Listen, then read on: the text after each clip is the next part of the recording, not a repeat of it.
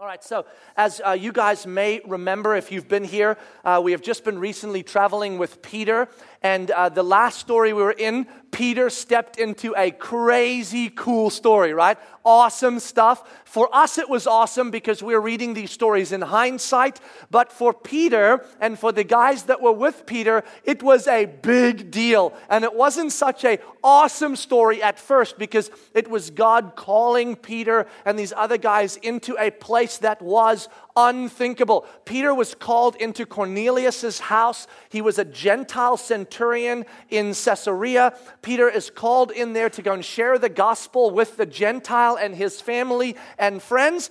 And Peter steps into that story, and we see an exceptional and wondrous reality born out of that story, right? That God's promise to us that He would come and redeem the human story, not just one group of people, but the human story. This is the moment that the reality of that is solidified for us, and we go, wow, it's really there. The gospel is for the Gentiles. The Spirit of God is for the Gentiles. It was a big deal. But for Peter, going into that space was against all better judgment during the context in which he lived. This was not a good idea. There was nothing about it that was a good idea. Nobody in his circle would have said to him, that is a good idea. Everybody, every wise counsel, everything would have probably said to him, have you thought this through? Have you prayed about this? Like for months. I mean, did God, come on. A Gentile's house. This is bad. And the reason that it was a difficult judgment call in terms of really against better judgment is because of the history of the reality of what God had unfolded in His story so far in the human story and specifically in the Jewish story, right? So if you remember, in the very beginning, God, after we fell out of right relationship with God in the garden, God spoke promises over the human race. To Adam and Eve in Genesis chapter 3, He said, I know that you've fallen out, but don't worry, my story's not over. I will not abandon you.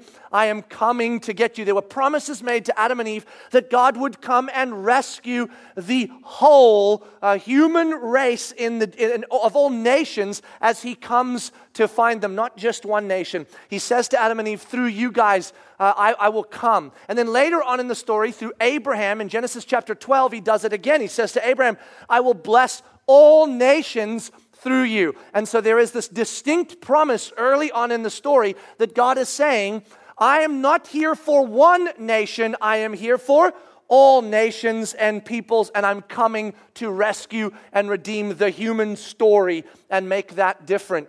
So we're entering into God's story with that in mind, and then it seems that God's plan to effect that redemptive story takes a very strange twist, at least from our perspective. Now, where we are, we see the bigger picture, but there, it took a sort of a strange twist. After the Tower of Babel experience, where God took the whole human race and divided them into language groups so that they would no longer be this force against Him and really self-destruct, that after that, what God did is He came and took one of the language groups, one of the nations, the nation of Israel in this case, and He pulled them out and separated them from the other nations, right? We know this.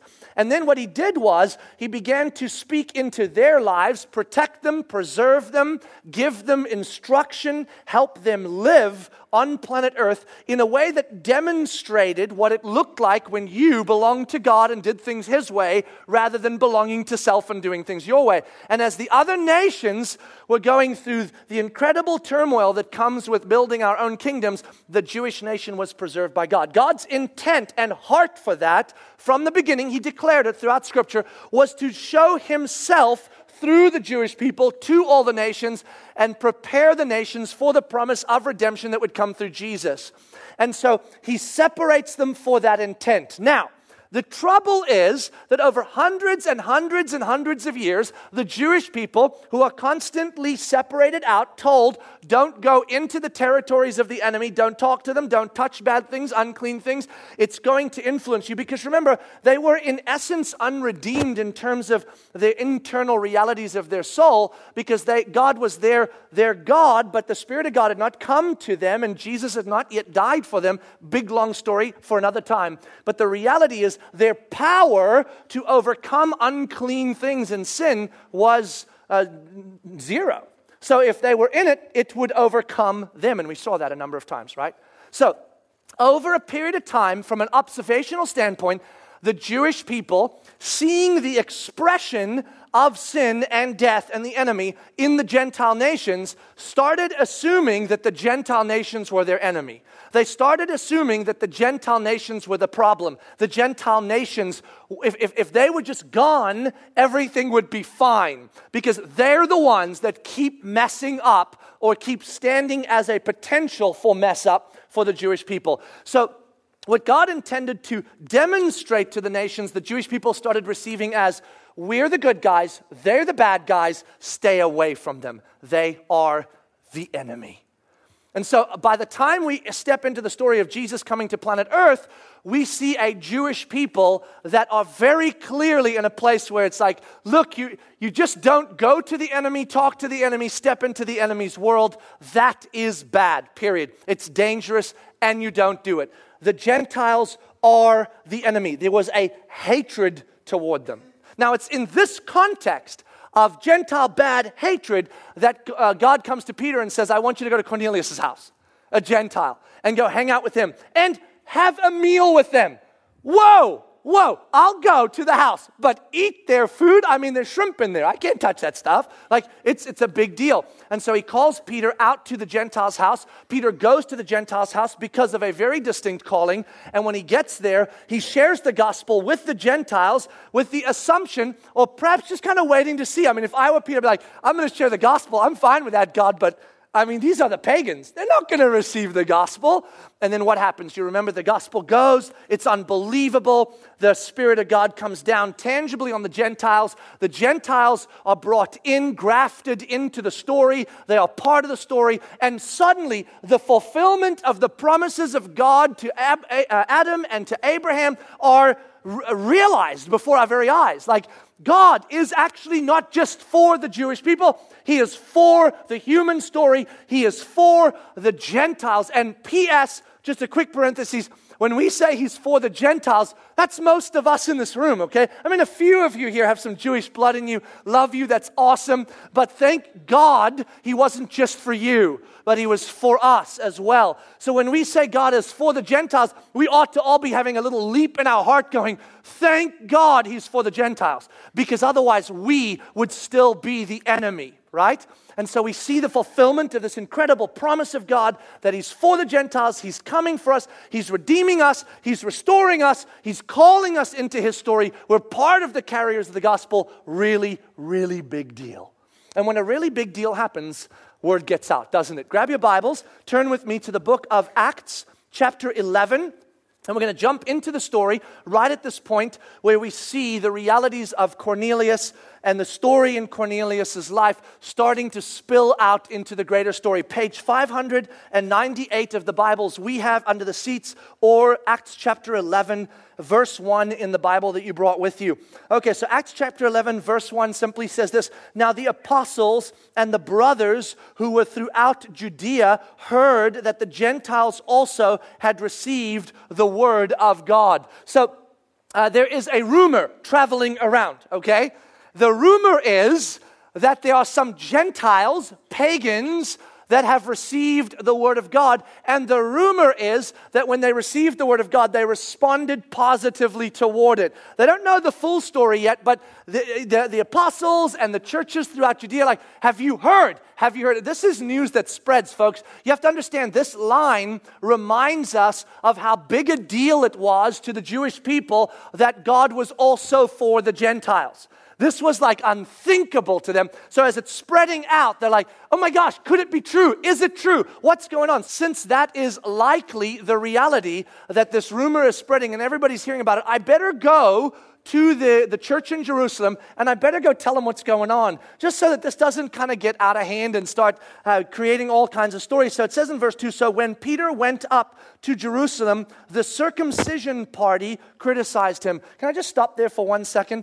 The circumcision party. Who came up with this name? I mean, for real. I think to myself, I get that you want to make sure that you understand that you're Jewish, but really? We went up to the circumcision party. I mean, point out the obvious. And so when I read that, I just stopped for a second. I'm like, that is a weird name. Somebody was up at 3 a.m. when they came up with that name. I'm just saying.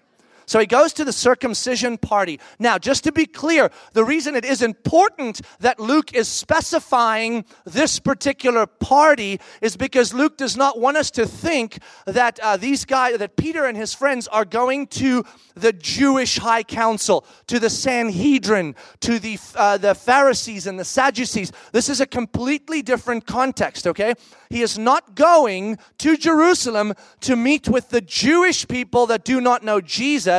He's going to meet with the council here, the party that is the circumcision party. This is the group of people that were now in leadership over the church of Christ that was being born out of the Jewish context. You with me?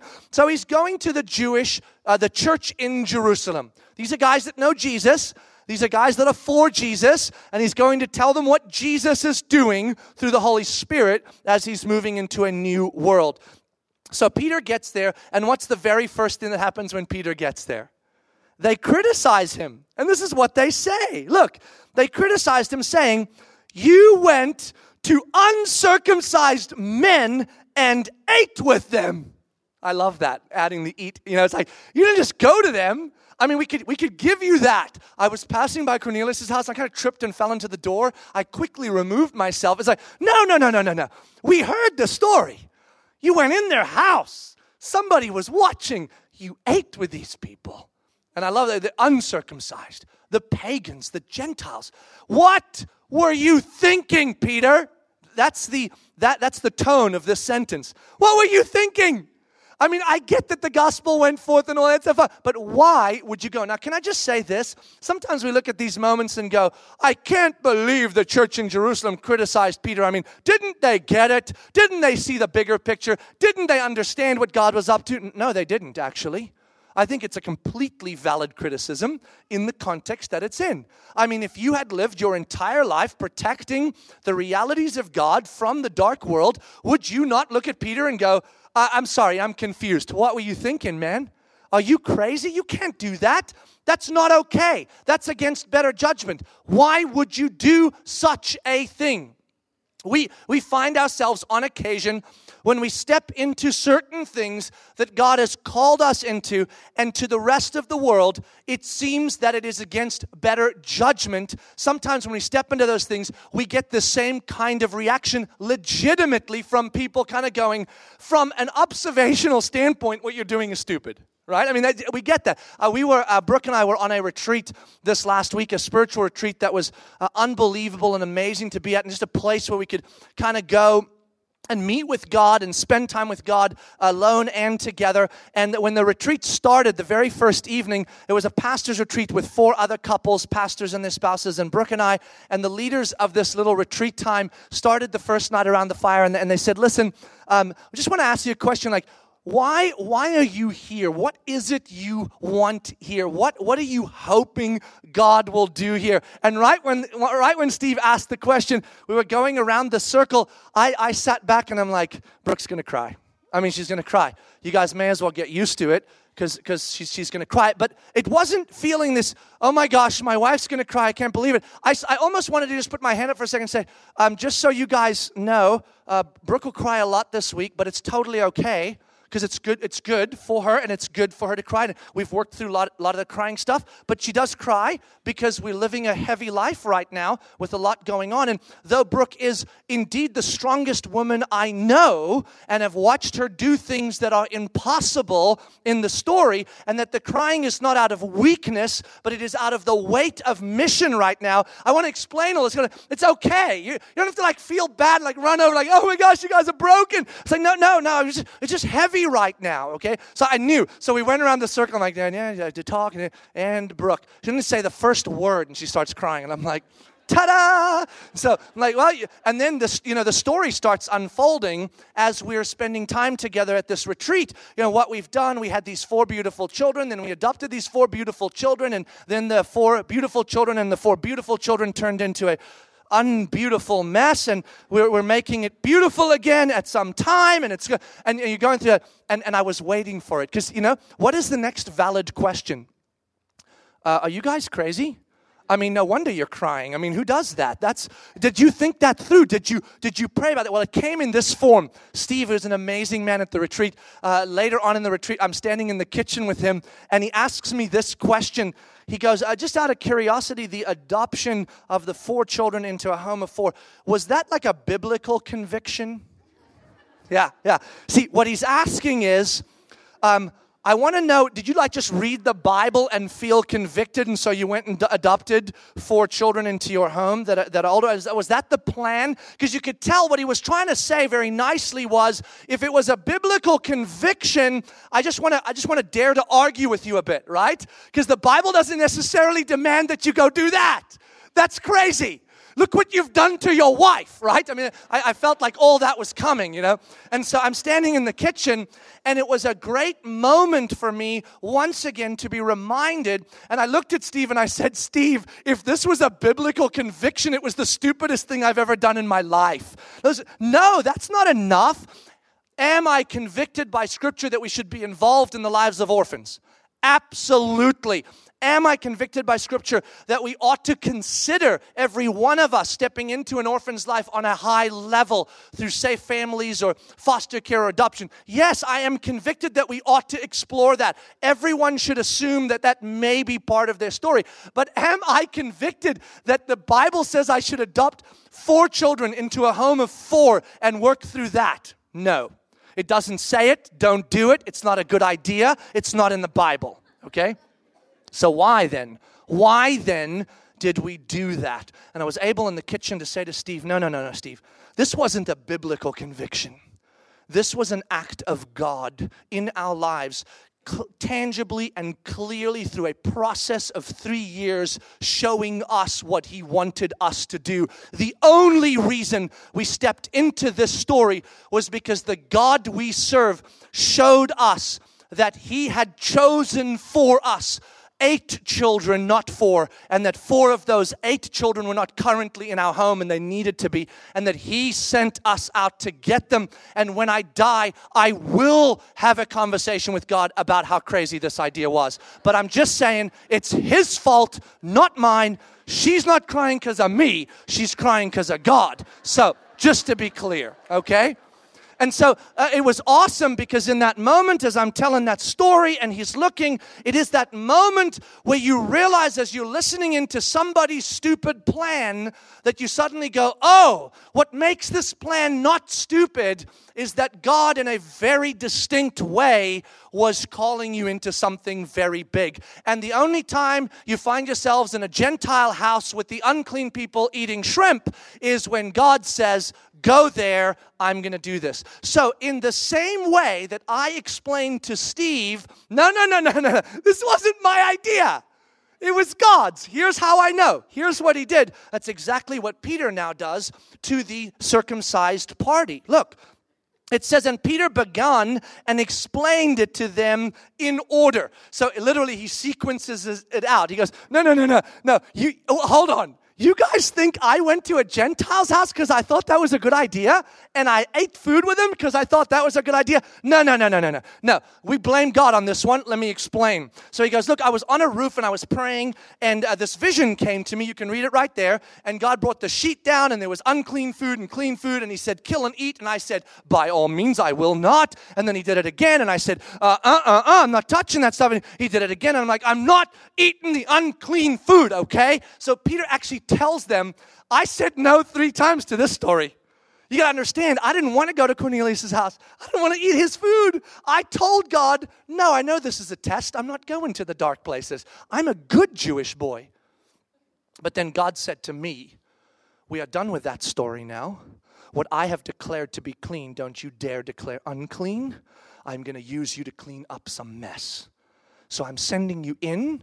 Do not distinguish. And Peter actually bothers to say, in order. Take a look at this. He says this. But I said, by no means, Lord, for nothing common or unclean has ever entered my mouth. But the voice answered a second time from heaven, what God has made clean, do not call common. This happened 3 times, and all was drawn up into heaven. And behold, at the very moment, 3 men arrived at the house in which we were, sent to me from Caesarea. And then he says, look at verse 12. And the Spirit told me to go with them, making no distinction. These 6 brothers also accompanied me when we entered the man's house. I love that Peter goes, and in case you think I was stupid, these 6 guys were with me when it happened. You can ask any one of them. They were there. They saw it. It's like me going, you can talk to some people in my church. You can talk to my parents. You can talk to some other people that know our story. And they'll all go, yes, they were crazy. But it was because God told them. I'm telling you. And so Peter goes, look, this was the Spirit of God sending us out to this place.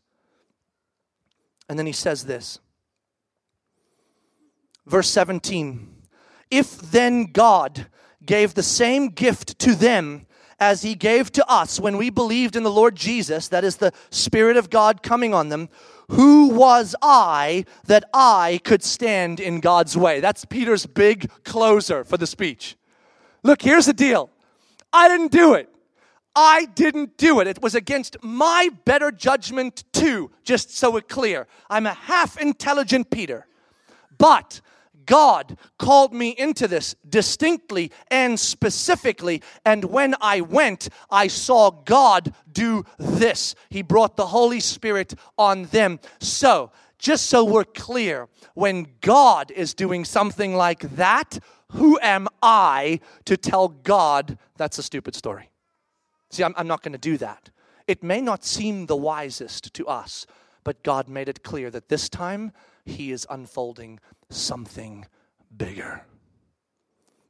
When I stood in the kitchen with Steve and I was done telling him our story, how God showed us little beautiful Rahel and then brought Fitzsimti into our story and said, she is your daughter. And then brought Mahari and Berhanu into the story and said, these are your sons. And brought us together. And I shared the story with him. You saw that look in the eyes of people when they moved from, this is a completely crazy idea, I think you've overdone it, you're killing yourself, to this. Wow. Wow. God is big. And he's called you into big things. Let's get together and see if we can help you work in this place instead of get out of this place. You see, when you've done something insane that was bad, people want to go, can I rescue you from it? Because you should never have been in it. But when God has called you into something, people suddenly go, how can I step in it with you and help you live there? Because clearly this is what God wants. And suddenly there is an awe of what God is doing in and through us. And look what happens in this story. It's exactly what occurs here.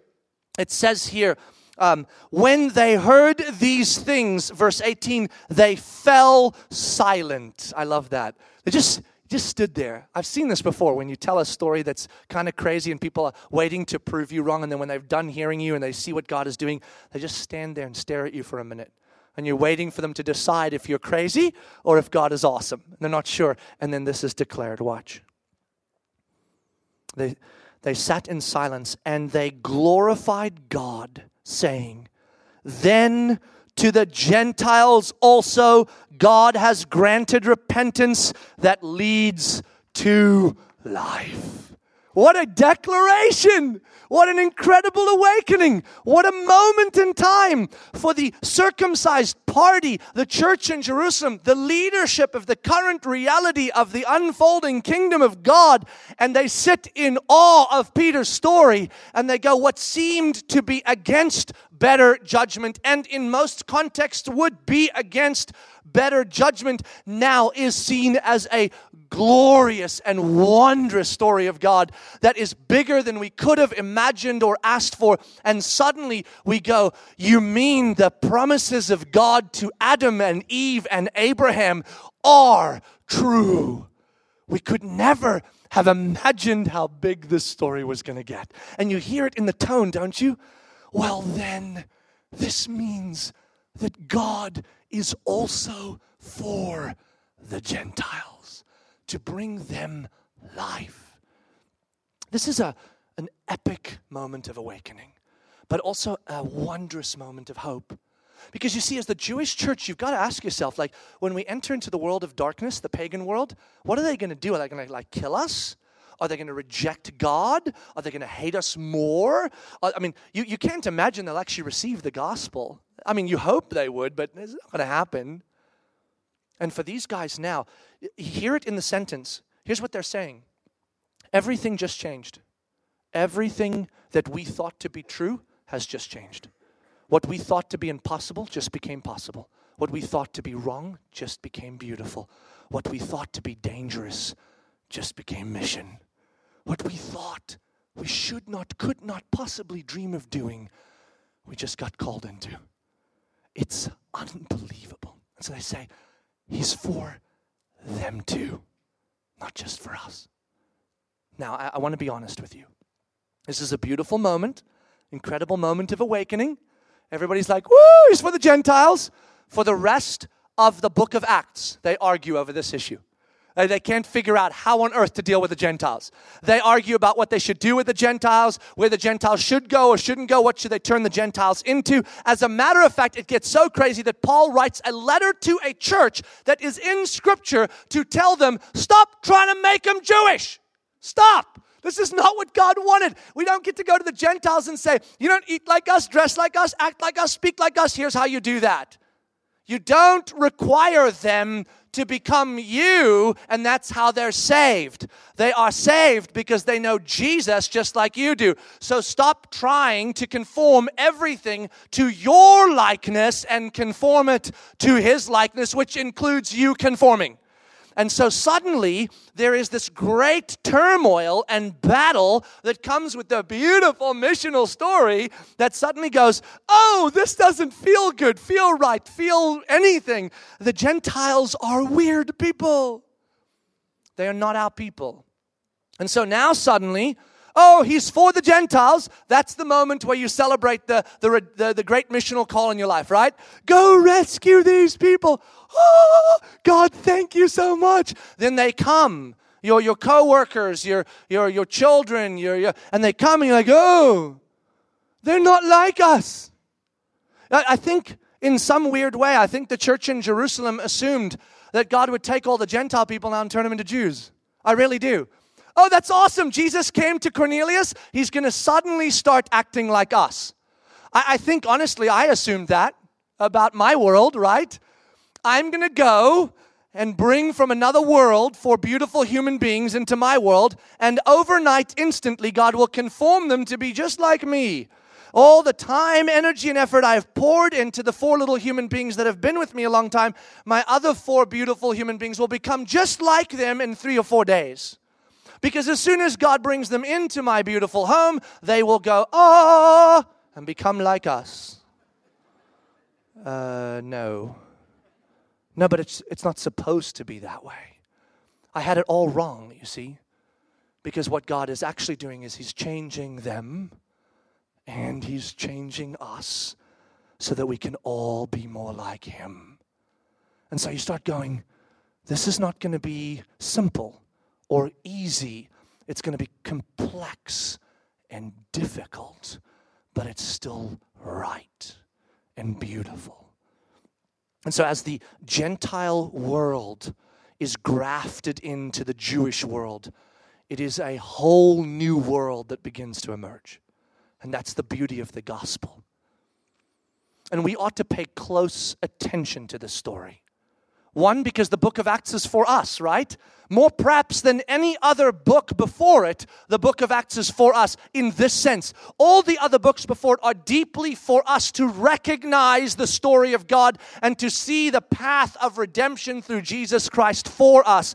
but a book that describes us, that says, this is your life now. This is what you should expect. This is how you should live. If there's a book for that, this is that book, the book of Acts. Luke is saying, now that you've been redeemed by the incredible work of Jesus and empowered by the incredible Holy Spirit, here's what you should expect your life is going to look like. So we ought to pay close attention to what's happening here in the church as the cataclysmic collision between the Jewish world of protection, isolation, and looking out going, is colliding with the Gentile mess coming in, and the gospel is redeeming all of it. How do we enter into that world? What do we do with that world?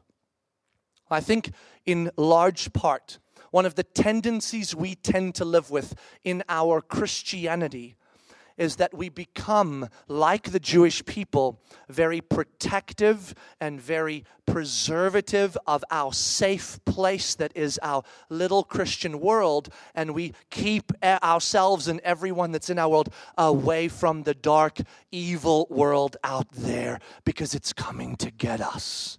We live like that. We don't even know it. And part of it is out of a right heart, just like the Jewish people. I don't want to fall into sin. I don't want to be messed up. I don't want to be like them. But what we end up doing is we're living the story of the old way instead of the story of the new and wondrous way. And so what happens is, secretly deep down, it is not us for them. It is us against them, against the culture, against the politics, against the world, against what's going on around us. We are against them and we fight them because we are right and they are crazy. And that's how we begin to live. We don't even realize it, but it happens in us. And so born out of us becomes this strange life where we look at the culture and we see them as the enemy. Mark Driscoll, who is a pastor out of Seattle, Mars Hill Church, and one of the voices in our current culture that speaks to the movements in culture that we should be aware of, because Seattle and California tend to taste things before the rest of the country do. He wrote a book just recently called Called to Resurgence, and in the book, after much research, his premise of the book is that the U.S. of A. has moved over the last 15 or 20 years into a post-Christian culture, just like Europe has found itself in for many years now. The difference was that in Europe, the move took 100 or so years of slow trickle. Here in America, it was like a switch that just turned, and it had been coming. And so he writes this book to say, we ought to expect some dramatic changes in the realities of our world here in the U.S. You see, 15 years and beyond that, before that, to be part of the church, part of Christianity, was extremely beneficial on every communal level. It's what we call civil Christianity. If you were a shop owner or a politician or you were someone in the community that wanted to network, if you weren't in the church, people kind of, I don't know, like, you don't go to church? I don't know, can I trust you? Because somehow church and Christianity was synonymous with character and trust. Well, that is all but gone in the mist now. There is actually very little benefit to a politician or anybody else to be connected to the Christian world. If it's not a detriment yet, but it's certainly of no benefit. And so slowly but surely our culture is going to is shifting. And it's going to become more and more foreign to the world in which we live. And then eventually it will become not just foreign, but it will become hostile toward the realities, because we will be seen as primitive, old, and eventually religious fanatics who are trying to mess with everything. And as the culture shifts in that direction, you can feel it in you, don't you? Our first instinct is to do one of two things, either to retreat or to fight. To fight! Oh, we'll become better at fighting. We'll become louder. We'll become stronger. We're going to get in there and we're going to show the enemy what we are and who we are. And that is exactly what this beautiful story tells us not to do. It says, no, you don't get it, you see. They're not your enemy. You are not supposed to be against them. You're supposed to be for them. God always intended his people to be for those who were outside of his freedom, to be after them, to be lovers of their souls and to be there with them. That was always God's intent for us. So this means we have to change our mindset from being against the world to being for the people in the world. This means we have to start shifting some ideas. And the first is this: our safe places have to become shared spaces now. They just do. We have traditionally kept our biblical community as a very safe space where we don't allow any of the dark, yucky stuff in. And if you do come in here, you got to dress like us, act like us, talk like us.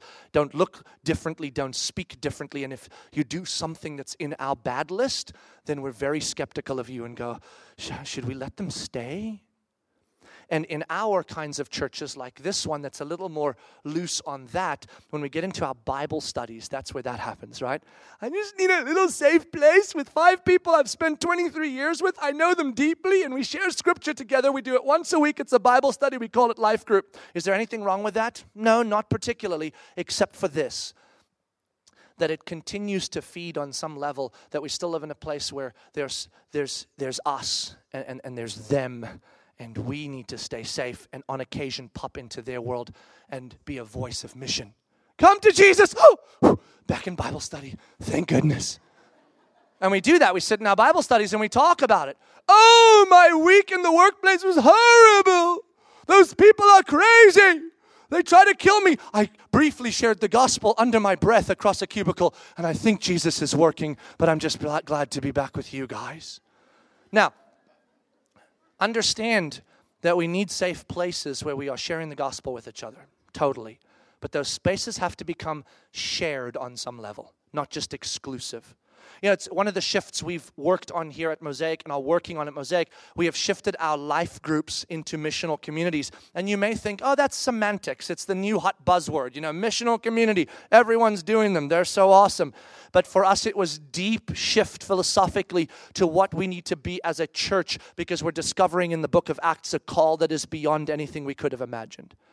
We are starting to learn together here that in our spaces that are safe, there needs to be a portion of that space that is devotional, that is intimate, that is awesome, that soul feeds us and soul cares for us, because we cannot die under the weight of mission and not care for our souls. But that space also includes now a sharing space in the social environment where we are saying, my missional community is going to a movie on Wednesday night. My missional community is doing a barbecue. My missional community is going to a soccer game with my kid, and we invite someone from the larger community to come and share our space. And will it be a little messy? Yeah, you might be actually standing around and some words might come in the middle of that soccer game and you go, whoa, hold my child's ears. Don't worry. God is bigger than those words. But God is calling us to bring into our safe places the Gentile world to say, we're for you, not against you. We love you, don't hate you. And in our serving spaces, missional community is designed to go serve now, but not to serve alone. If you invite people that don't know Jesus to come and serve the homeless or care for some children in an orphanage, they usually say yes. Because they're like, yeah, I want to do that. That sounds like a really feel-good experience. I'm in. Who cares if the motives are wrong? It doesn't matter. They're sharing your space, my space, our space, and we are sharing theirs. And together we begin to learn not to be against them, but to be for them. On this retreat that Brooke and I spent some time with this week, God spoke to both of us in incredible and deep ways. Showed up for my wife in unbelievable ways and strengthened her in awesome places. Very excited about what God is going to spill out now.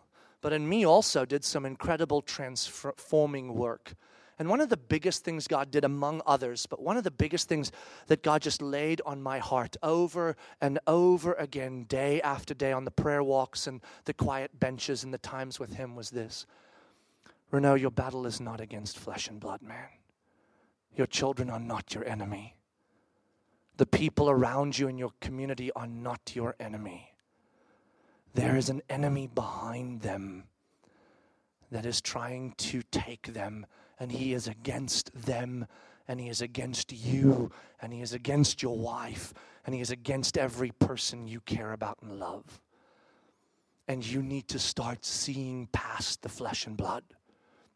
If you've ever had a bunch of kids, when they're little especially, but then when they get teenagers again, and then at 25 again, I think at 45 again, it's a constant run. They feel like your enemy a lot, don't they? Oh my gosh, I'm going to so conform your behavior because you are such an enemy. But God calls us and says, no more.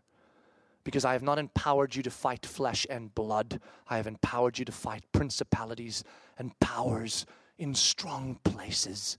And the weapons that I have given you to fight with are not weapons of the flesh. They are weapons powered by God to bring down the strong places of the principalities and powers in dark places. 2 Corinthians chapter 10 tells us that.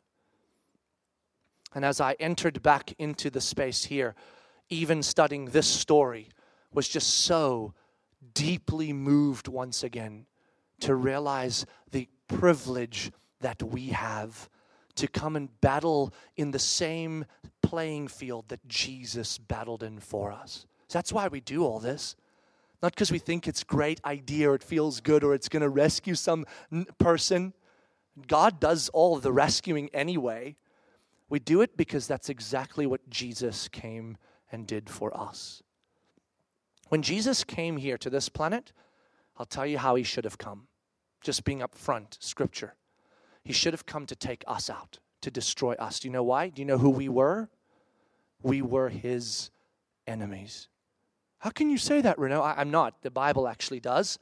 Romans says, while we were still his enemies, he gave himself for us. God came not to destroy us, but to redeem us from the one who had made us God's enemy. And now God is calling us into the same story. The Gentiles are not your enemy. They were never the problem. The gods behind those Gentiles, the demonic powers, they were the problem. And you did not have it in you to battle on that place, but you do now. Because I have empowered you with my Holy Spirit, and I've sent you to go and love the people that are captivated by the demonic realities of our world. Love them. If we are going to change the world, we should not become better fighters, learning to fight a better fight, but we should become people that learn to love in a bigger way. Because Jesus saved us not by the sword, but by the love that he demonstrated in his death and resurrection. And that's our privilege, our story. And as I stare into this one, as I hear the words of those circumcision party guys going, oh my goodness, they glorified God and said, well, I guess he's for the Gentiles too. May that linger with us this week in every context we find ourselves. When we're at the workplace or in the neighborhood, or that neighbor who's backstabbing crazy and reports our dog barking every night, or that work person who's trying to take our job and is manipulative and crazy, or that child in our house that we're like, oh my goodness, military school, how soon? May God come to us and whisper to us, they are no longer the enemy. You can go and fight what is behind them. See and fight and love them, because I have called you into the homes of the broken and into the world of the Gentiles, because you were once one of them and called out by the work of another who followed the call. So may we live on mission, because Jesus has empowered us to do that. And may we constantly find our soul care and strength in the devotional beauty of being with him regularly. Let's pray. God, it really is extraordinary to stand back and watch your story unfold through the book of Acts and actually literally see with our very own eyes the fulfillment of the promises you made to Adam and Eve, to Abraham, and to so many others along the way, that you were coming to redeem the human story, not the Jewish story. And that the Jewish people were a part of the human story and part of our story, just as we are part of their story. And so we have each played our part in your great and wondrous unfolding story. I just want to thank you personally, God, that you saw fit to send Peter into the home of Cornelius the Gentile. Because, God, if that moment had never happened, then I would not be here. I would be lost to you, perhaps never even brought into existence. But because you sent Peter, I am free. And would you remind us, God, that the very stories you're sending us into now, in our workplaces, in our neighborhoods, in our local and global communities, even in our homes, are not just stories that are about us, for us. They're not small stories, God. They are stories that will have implications and ripples for generations and generations to come. May we not be a church that learns to fight a better fight, but a church that learns to love bigger, to risk more of ourselves for the sake of those whom you are inviting us to be part of. Help us not to be against the people of the world, but help us to be for them and against the powers and principalities and strong places that are manipulating the human race into its destruction. God, rise up in us. Meet us where we need to be met. Call us into deep Sabbath rhythms and devotions with you that would sustain the most unbelievable missional lives. And then give us the courage to hear your voice when you call us into the homes that are against better judgment. Help us, empower us to change the world. We love you, Jesus. Amen.